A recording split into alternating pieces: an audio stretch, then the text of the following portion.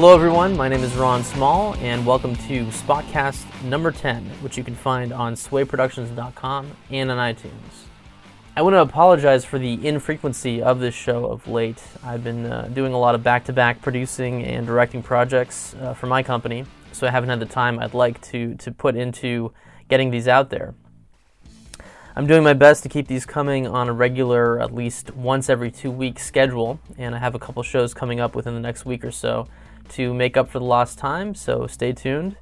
Before I get started, I wanted to talk about an email I got from David a couple days ago, who asked me about the inclusion of Peter Atencio as a guest on the show.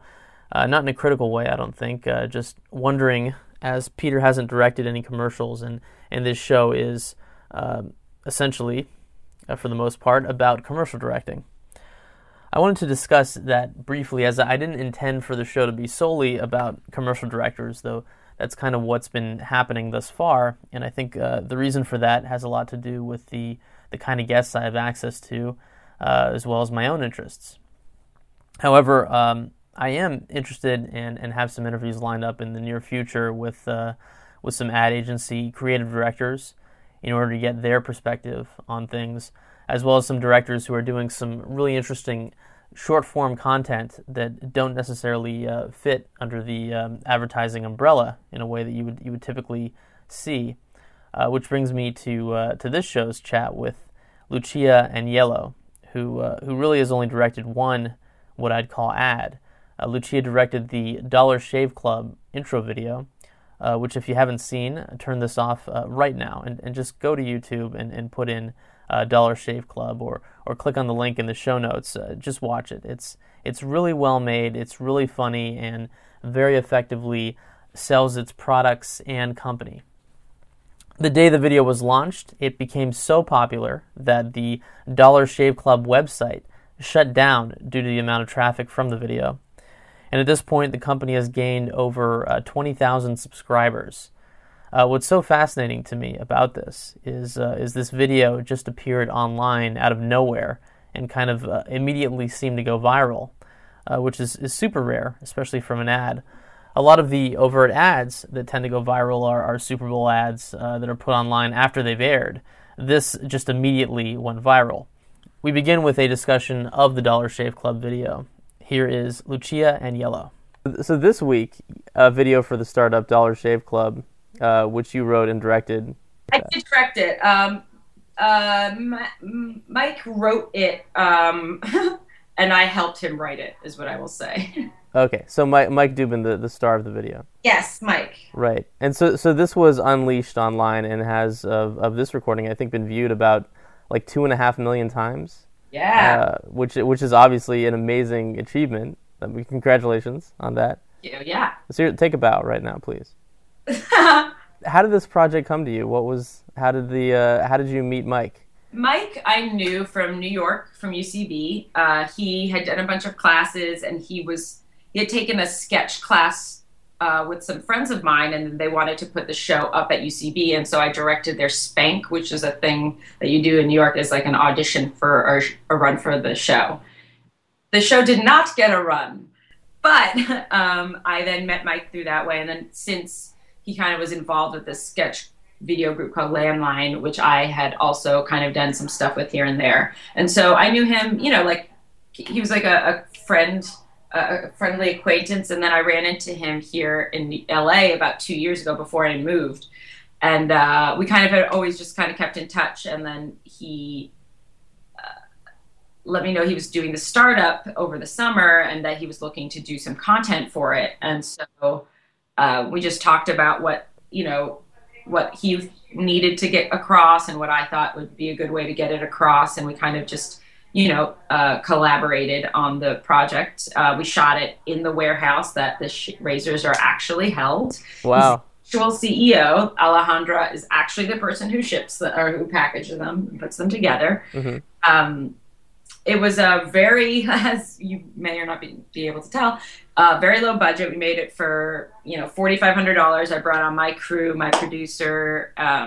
We made it super, super dirt cheap, and we made it in like 4 or 5 hours. We got there at like maybe 11 or so and shot until started to get a little bit dark, and then I went home and edited it the next day, and made a few tweaks here and there, and then he launched the company, and the video went out this week, which, because we shot it a while ago. And to be honest, I mean, I thought it was like, I think it's very funny. He's obviously perfect for the role. It's, got a lot of fun bits that like are, hard comedy kind of jokes, and he does it in a confident way. But I will tell you that I had no idea that this was going to happen. Right, and Michael is really good in the video. He sort of reminds me of like the bad guy in a Revenge of the Nerds movie. Like he's just really smarmy and confident and kind of great. And was he always going to be the guy in the video? Yeah, he was. He's he performed comedy, and he's a really great performer. But the fact that he had this company that he was going to be the face of, it just made a ton of sense. I think if we had gone through casting,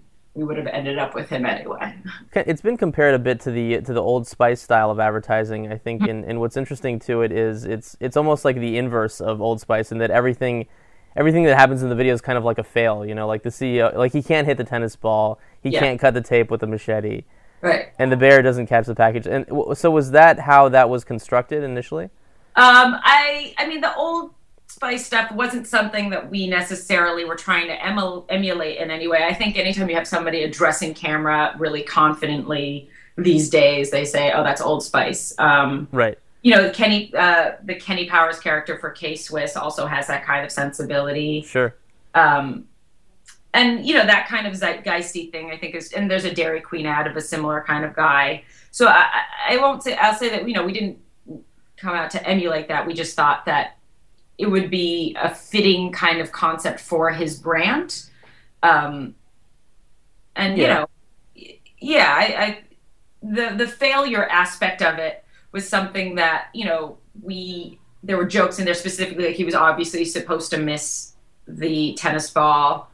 The machete wasn't supposed to not cut it, but once that did happen and the bear did miss it, we were like, oh, that's way funnier. So, right, yeah. We went with it. We knew in the moment, we're like, that's better. Let's do that instead. So what happens once this video is released? It's like the day this was released, it just took off. In comparison to the Old Spice ad, I think with that was a Super Bowl ad, and then it became big online.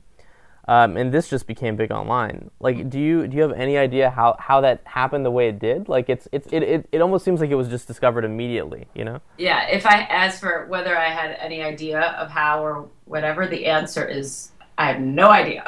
I think people just really liked it, and I think that because I've tried to kind of like Paul and I make a lot of videos, and some of them are very, very successful, some less so, and making stuff like this and content for other places. Paul and I did some stuff for the Emmy Awards, and we're really like trying to make sure that it would be viral. And the idea of making comedy to be viral is something that I just simply have I don't understand it. I don't know things that, I think this absolutely deserved to go viral, so I'm thrilled that it did. But right. Trying to crack that code is something that I've tried to do, and I just have no idea how to do it. But so I've just kind of decided just to do the stuff that I think is funny, and if it goes viral, I'm thrilled, and if it doesn't, there's going to be another video coming out, so maybe that one will. In terms of this video, once this hit the way that it did, what's been sort of the response towards you? Have you been getting have people been calling you, and have there been offers of, to do other kind of videos like this? Yeah, there have. The idea of directing commercials is something that I've been interested in doing for a long time. And so this just makes it seem a little bit more. This is the first outright commercial that I directed. So in that way, people are seeming to feel like perhaps I should continue to do that, which is something I absolutely am interested in. How did you get into doing video? I met Paul Downs, who I make all my videos with. We continued through UCB together, and we kind of decided, at a certain point that we kind of wanted to make videos. And so we made, a few videos here and there, and we just did it more. And then, suddenly people would be like, oh, we saw it, even though for quite a few years they got 800 hits. But, if people would be like, oh, we saw that sketch, it was funny. And it was like, oh, man, we can get more views or more people's eyeballs on one video that we made than, putting up a show at UCB for 6 months. Maybe we should. And also, other people were getting so much attention, like the Derek guys were getting tons of hits, and stuff was kind of blowing up for them. And it felt like a really, a new way to kind of explore our stuff. And so, yeah, we're like, let's just do it. And we've been doing it more and more, and I think we will be doing it even more and more. The Emmy thing that you just mentioned, tell me about that and how that came about. The Emmy thing came about because the Emmy Awards, or the Primetime Emmy Awards Academy of those people, we're looking to do kind of digital shorts to appeal to kind of younger demographic, to get them interested in watching the awards. And so Paul and I were kind of asked to make some of those videos. And so we had a few pitches and a few ideas, and we were able to pitch directly to the talent. And so in preparation for the announcements, it was Melissa McCarthy was announcing the Emmy nominations. And so we pitched a few concepts directly to her. And she was like, I like this one, the idea of being trained by the person who did it last year, which is Joel McHale. So the idea is that we're going to have Joel McHale train Melissa McCarthy to like get her prepared to do the nominations. So people call Joel's people call Melissa's people, they get it all together and they're like, great, we love it, let's do it. But the only time that we can do it is tomorrow morning at 7:00 in the morning until 10 a.m. because Joel has to get on a plane to go somewhere. So we had just pitched the idea. We hadn't written the script. We had no crew. We had no location. We had nothing. And we were like, okay, cool, let's do it. So the next, until we shot, we didn't sleep. We were like writing. And of course, everybody has notes. Everybody has different ideas. And so we're like changing things on the spot. And it was just really, really crazy. And then it had to go live online like 4 days later. So it was one of those things where like it's like still in my brain, just like a weird memory of like flashes of things happening. And then like me like shaking in front of an editing bay, just be like, can I do this? But but in the end it came out, and it was it was relatively successful. And so then we were asked to do one for the actual Emmy Awards, which we did with some really great people. We shot here in LA with Megan Mullally and Kristen Chenoweth and Jack Kay. And then we shot in New York with Jeremy Piven. And that was also a situation where like basically all of it had to be done within a week. And so, yeah, we did it, and it was fun. And I hope to do it again this year. So tell me about the video that you wrote and directed called Dildo Sport. Oh, why don't I? Well, so how did you come up with the idea and spoilers for the Dildo Sport video? So you managed to get one of those dildos attached to a small child at the end of the video. Yes, we did. How did so okay? Tell me about how the idea came about first, and then we'll talk about that. The idea came about. I played tennis my whole life. I was a very serious tennis player for many years, and so I was in an altered state. That's as far as I can say about that. I was in an altered state, and I'm falling asleep, and just the idea of me playing tennis wearing a dildo just popped into my brain, and I said to Paul, dildo, tennis wearing a dildo, and he didn't know what that meant. And then in the morning, he's like, okay, so we got to talk about what was that? And then I was like, okay, so here's the idea, is that it's athletes wearing dildos. And then from there, we kind of, tracked what that could be, and we wrote it together. The idea that it's a commercial for a dildo called Dildo Sport, where you wear it while you play sports. And the idea is that like, oh, there's all these technical reasons why it makes you a better athlete. But the obvious reason is because your opponent is distracted by the fact that you're wearing a huge dildo. Right. So and it's colorful and yeah. And so you win. So how did the tag at the end with the kid wearing that's adorable and hilarious. Yeah. How did that happen? Dildo Sport Kids is the tagline, is now available. Dildo Sport Kids, and so we have a like 2.5-year-old playing wiffle ball with a huge dildo on.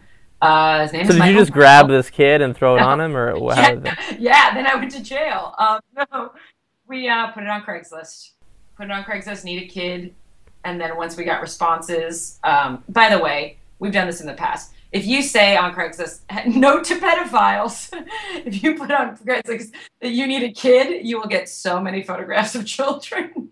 And so once we got responses, we said, hey, so here's the actual idea. This is what will actually be happening. Here's the script, just so you're comfortable. And most people were comfortable with that. They thought it was, reasonably funny. And so we just chose a kid that we thought was really cute, who has actually since been in videos with us. He was one of the children in the original Real Housewives of South Boston. So are his brothers. So he's a recurring Polly Lou actor. So we went to a park and put a dildo on him, and he played wiffle ball, and that was that. Did you have to do that really quickly? Yep. Yeah, pretty much everything that we had shot, we shot without permission. And so every shot that we did, we had to hurry up. So we went to a public pool for the swimmer who wears a dildo. Very early, we thought, hey, if we show up at 7 a.m., there will be nobody there. We'll go and shoot it. It'll be fine. There were so many people there. And the guy in charge here was like, no, you cannot do it. Don't. Stop it. And we're like, okay, we'll stop. He's like, okay, 15 minutes. And so we had basically 1 or 2 takes for each of those shots. But Sarah Jane Jensen, who's the swimmer in that, just nailed it. And Jillian Lee, who plays the opponent swimmer, also just nailed it. And that was the first time that we had worked with Chris Westland, who's our DP, who shoots everything we've done here in LA. So for the last year, everything we've done, he also just nailed it. And that was the first video we did with him. And once we saw what he could do under pressure, we were like, that's our dude. And what are you guys typically shooting on? 5D or 7D or both, but 5D, yeah. And that's what you shot? You shot the Dollar Shave Club video on the 5D? Yeah, that was on the 5D with Steadicam. The song at the end of the video is so amazing. Karate. Yeah. Yeah. How did you guys find that? How did that come about? That was Mike's dream song. I think before he even told me what he wanted to do, I think he just sent me that song. He's like, I want to find it, but I think he just wrote, feel it, and then just attached that song.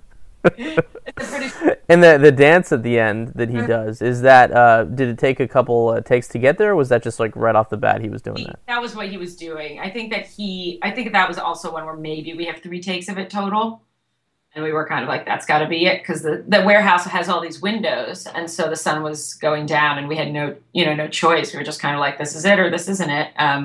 We had to pick up all that fake money like 3 or 4 times. They keep throwing it back in the air, but because it was a real warehouse, the floor is really dirty.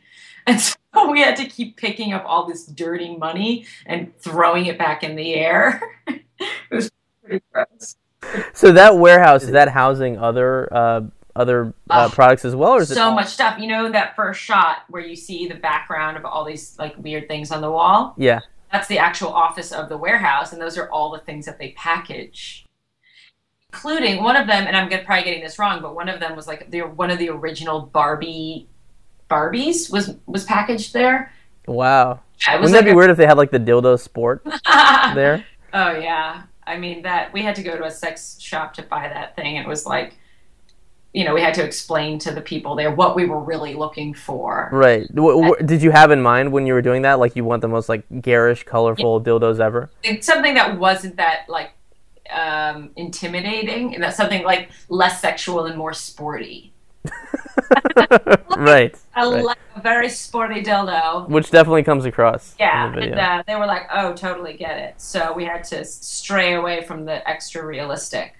The other thing that you do with Paul Downs that's I think a lot of fun is the you guys do this VJ character. Oh, Yevgenia Yevskaya, TV's favorite VJ, Yevgenia Yevskaya. Yeah. So how did that character come about? So Paul does this other character, which is To Do, which is Turkey's #1 hit pop star. Back in New York, we had done this full-on music video for this pop star, which is also one of my favorite things that he does, which has also been a part of his... So he did a show at UCB, and he also did it in New York and LA, and he also did parts of it in the Montreal Comedy Festival. But this Turkish pop star that is like super sexual about everything, no matter what it is. He's just sexual about it, and it feels like a lot of these cross language crossover pop stars have their like translations are just like off and weird, and so he really wanted to like exploit that or heighten that, and so he does this character to do Turkey's #1 hit pop star, and so when we finish the video, we're like,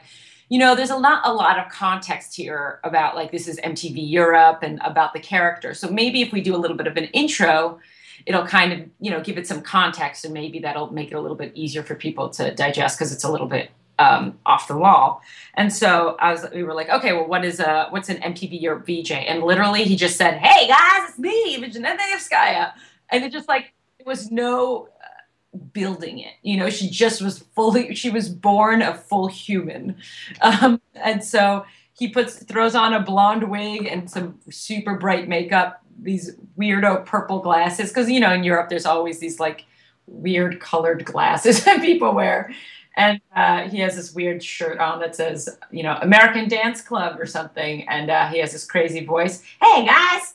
Yeah. And that's a catchphrase. It's "Hey guys." And oh my God. I mean, I've been intimate with the character for years now, and I can't get enough. It really is one of my favorite. You actually do a pretty good. I mean, it's almost like she's here when you're doing it. Oh no. Trust me, I do her no justice whatsoever. So what was there's one with Jessica Alba. Yeah. And there's a Quark cam. And how did that come about? And what is that? And how did that come about? Okay, so the video came about. Well, Jessica had tweeted, I think, the To Do music video, but she and Paul have been friends for a little bit, for a while. And so she tweeted the To Do music video, and Paul was like, "Hey, do you want to, ever do something with Evgenia Nevskaya? Would you want to be interviewed by her?" And she was like, "For sure." So when she was in New York, they connected, and she was like, "I'm in my hotel room. I'm going to dinner in an hour. Do you want to do it now?" And he's like, "Yeah." So we run up there, shoot it super, super fast. I mean, like maybe 20 minutes. The lighting is atrocious because I didn't have time to grab any lights, and it was just me. So we were running sound and 2 cameras, and it was just me. And so I was like, the light looks so bad. But anyways, I digress. So the Quark cam was just based off something he improvised, which is quark cream. The best cream for your quark. Keep your quark creamy. Which, what does that mean? Nobody knows. So the idea is that quark is like some cream that you use in Europe, I guess. Yeah. So the Quark cam is the camera sponsored by Quark cream. I love how it's like black and white, and it's like under him. Yeah, that's the other thing is I feel like in MTV Europe they have these like weirdo camera angles, and so the idea is like it's underneath him, and so you're mostly just getting his jaw.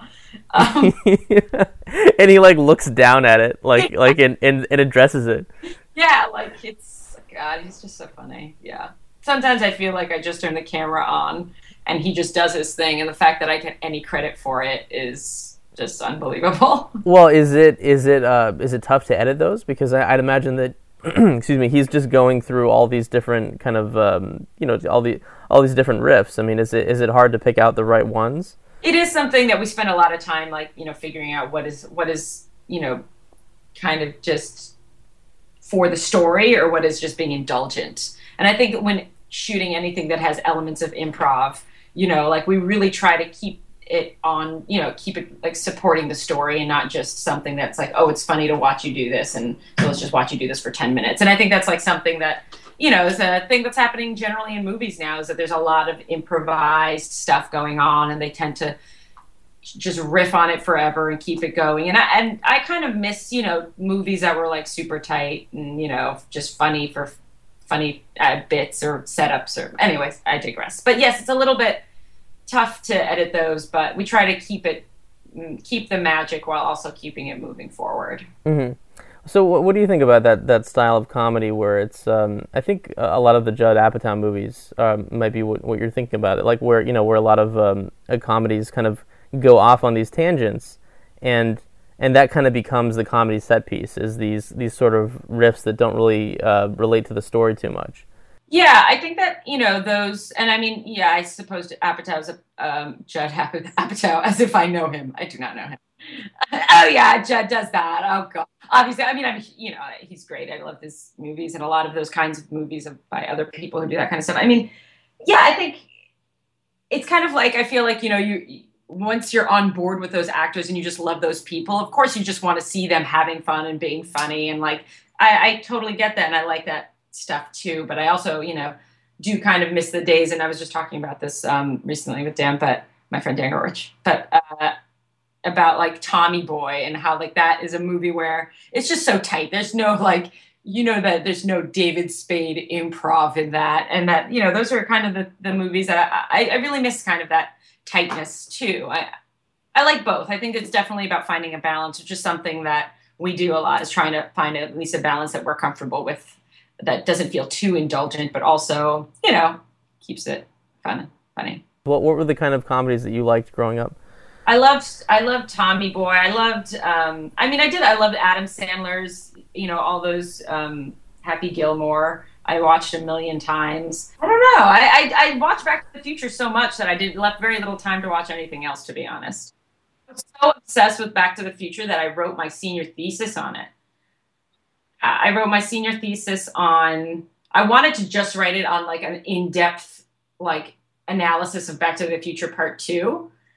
And my advisor, Annette Insdorf, who's this like really well-regarded film criticism author. She writes about like film and the Holocaust, and she writes about like, she's really heavy, intelligent. She's just, this brilliant woman. And I go in there and I'm like, oh, I want to write about Back to the Future Part 2. Best movie, man. I love that thing. Ha, ha, ha.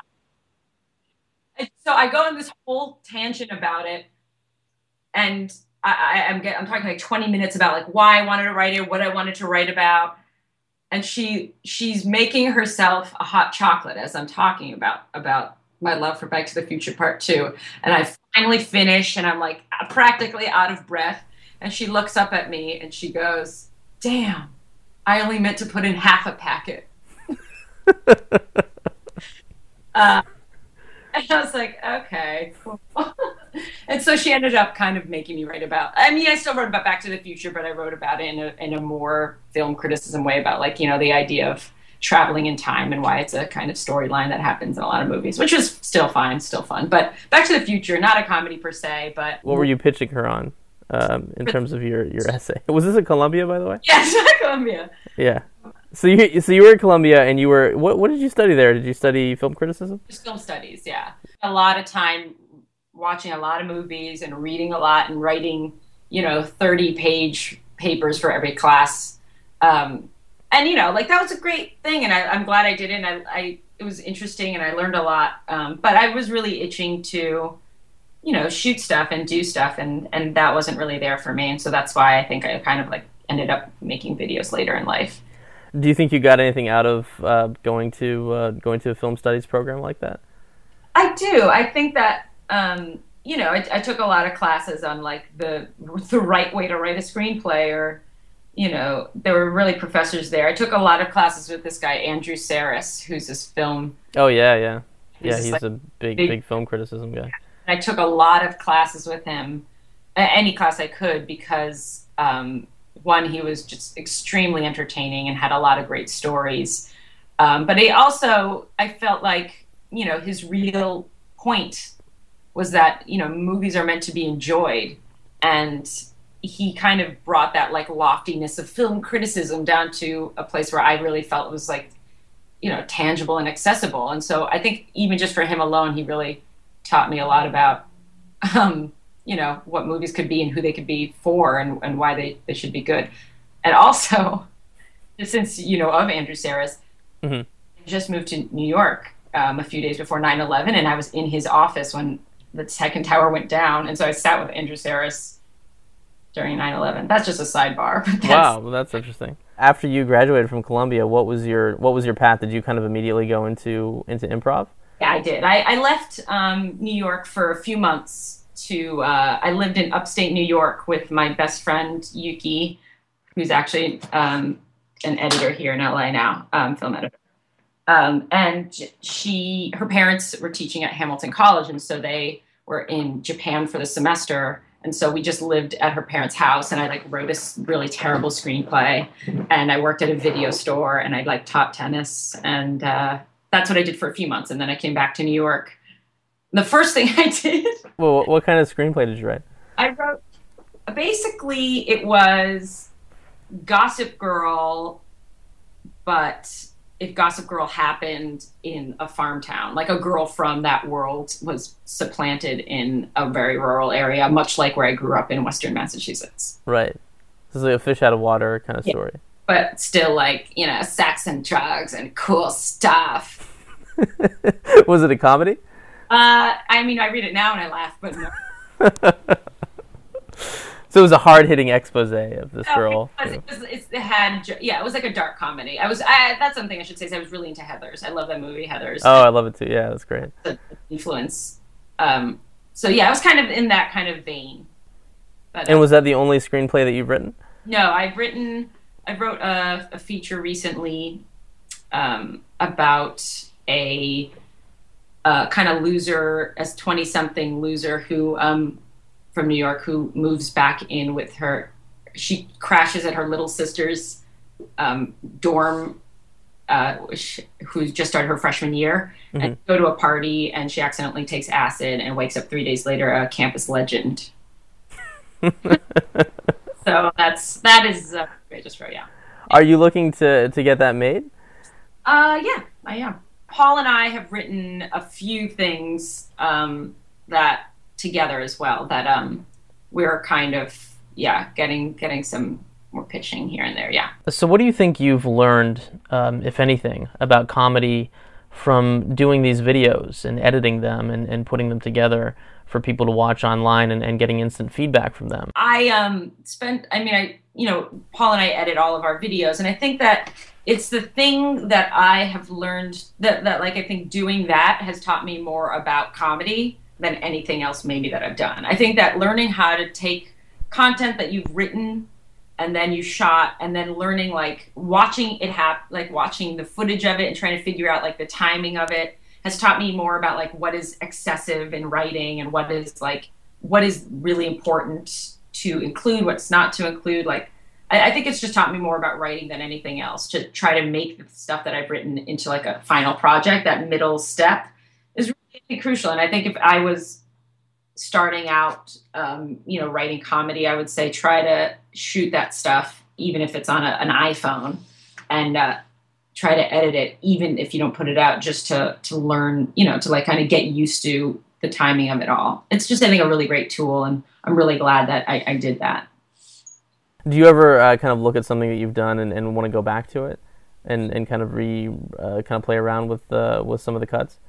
Oh my God, yeah. We just watched actually that Yevgeny Yevskaya one that we mentioned earlier with Jessica Alba, and we found a take of something that he does where he basically, there's an awkward moment and he looks into all 5 cameras like individually, and it's just it takes him like a while, but then he has this like painted on face and he just looks at all of them and goes back, and it is the funniest thing I've ever seen, and I can't believe that we didn't include it. And I kind of want to just include that one take, but just put that one moment online. But do you guys ever think about those characters and maybe kind of developing them into a longer thing, or like maybe a feature or something like that? Yeah, I think Yevgenia Yevskaya, which is something that now we've referred to a bunch, but she's something that we're definitely, I think, we're going to be using her in future things, for sure. I don't know exactly what it will end up being, but that is something that we're continuing to explore. Also, we do this web series with Jess Allen called Real Housewives of South Boston, with some really funny women, Jackie Clark and Jessica Chaffin and Jamie Denbo, that we would really love to make a really low budget feature. And that's something that if anybody's listening, let's do it. Thank you so much, Lucia. Am I saying your name right, Lucia? Yeah, that's perfect. Okay, excellent. Thank you so much for your time. I really appreciate it. It was fun. And that was the wonderful Lucia Aniello. Thank you so much for listening. You can find me on Twitter @SwayProd. You can find this show on swayproductions.com and on iTunes. If you enjoy the show, please leave us a rating or even a comment. It doesn't even have to be long. It can be one word. It can be one sentence. just something to let us know that you're enjoying the show, as it raises our profile on iTunes. If you have any questions or comments, please email me at ron@swayproductions.com. Please put Spotcast in the subject matter. This is Ron Small saying goodbye.